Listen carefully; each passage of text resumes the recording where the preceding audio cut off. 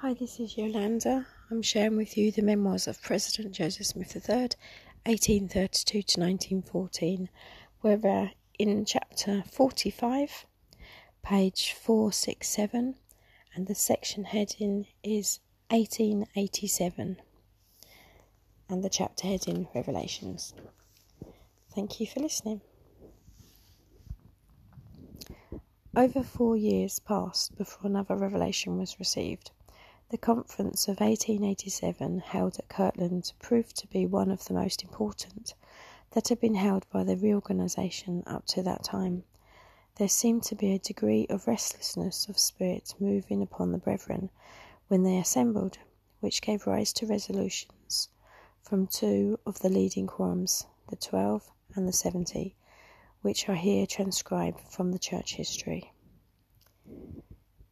We of the quorum of 12 report to your honourable body that we are not ready and willing to transact such business as may be properly referred to us in our present condition, being 5 in number.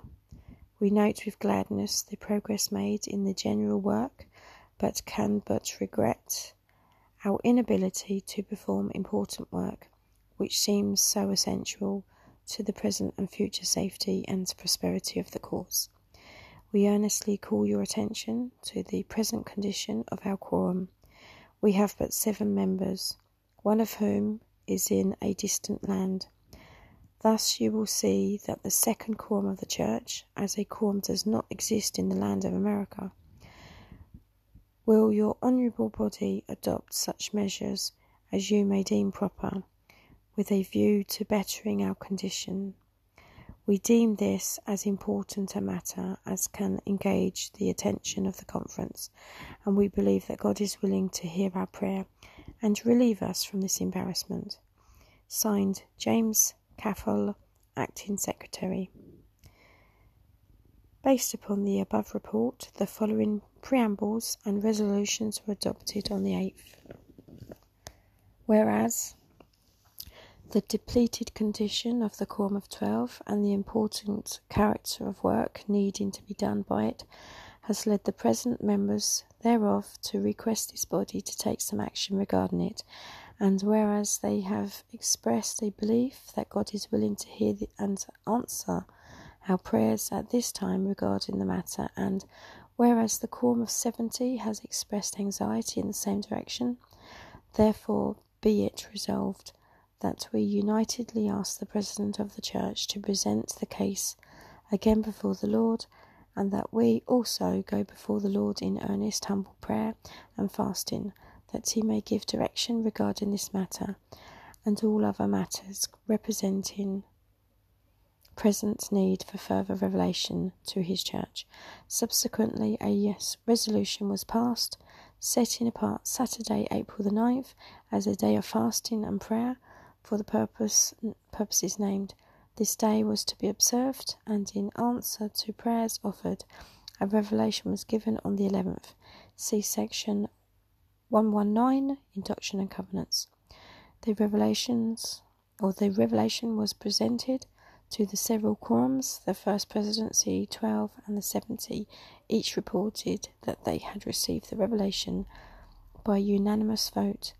It was also endorsed by the 1st, 2nd, 4th and 5th quorums of elders, and by the body of elders not enrolled, or whose quorum was not present, also by the high priest quorum, and by the body of priests, teachers and deacons present.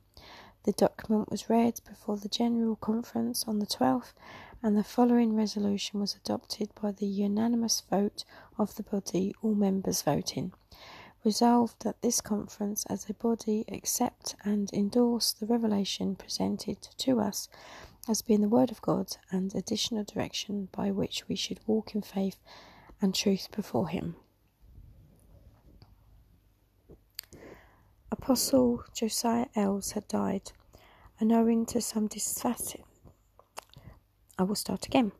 Apostle Josiah Ells had died, and owing to some dissatisfaction arising from the failure of some of the members of the 12 to occupy in their station as seemed requisite, a former conference had failed to sustain by vote 2 others of the quorum, Jason W. Briggs and Zenas H. Gurley Jr. Thus only 7 members were left in that group, and to fill vacancies and complete the quorum to a more efficient capacity, Brethren James W. Gillen, Gomar T. Griffiths, Joseph Love, and Heman C. Smith were now, by this revelation, called and added to the number.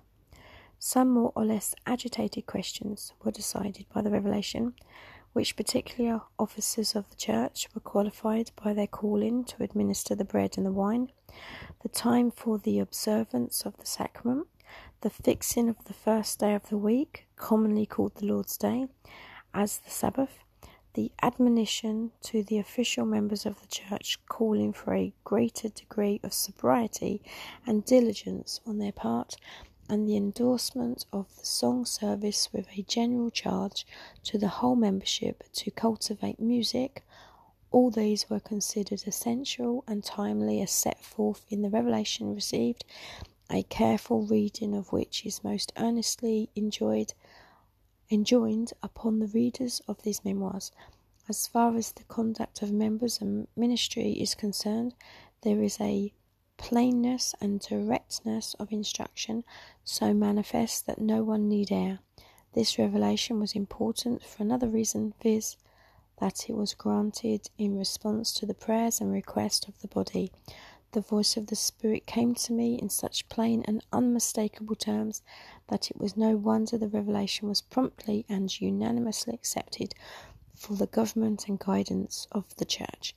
The Spirit bore witness not only to the leading quorums, each in succession accepting it, but to the general membership as well, as is stated in the minutes of the conference.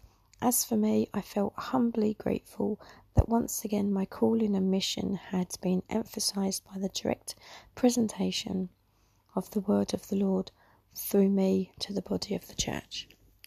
I'm going to leave that there and carry on with 1890 in the next episode. Thank you for listening.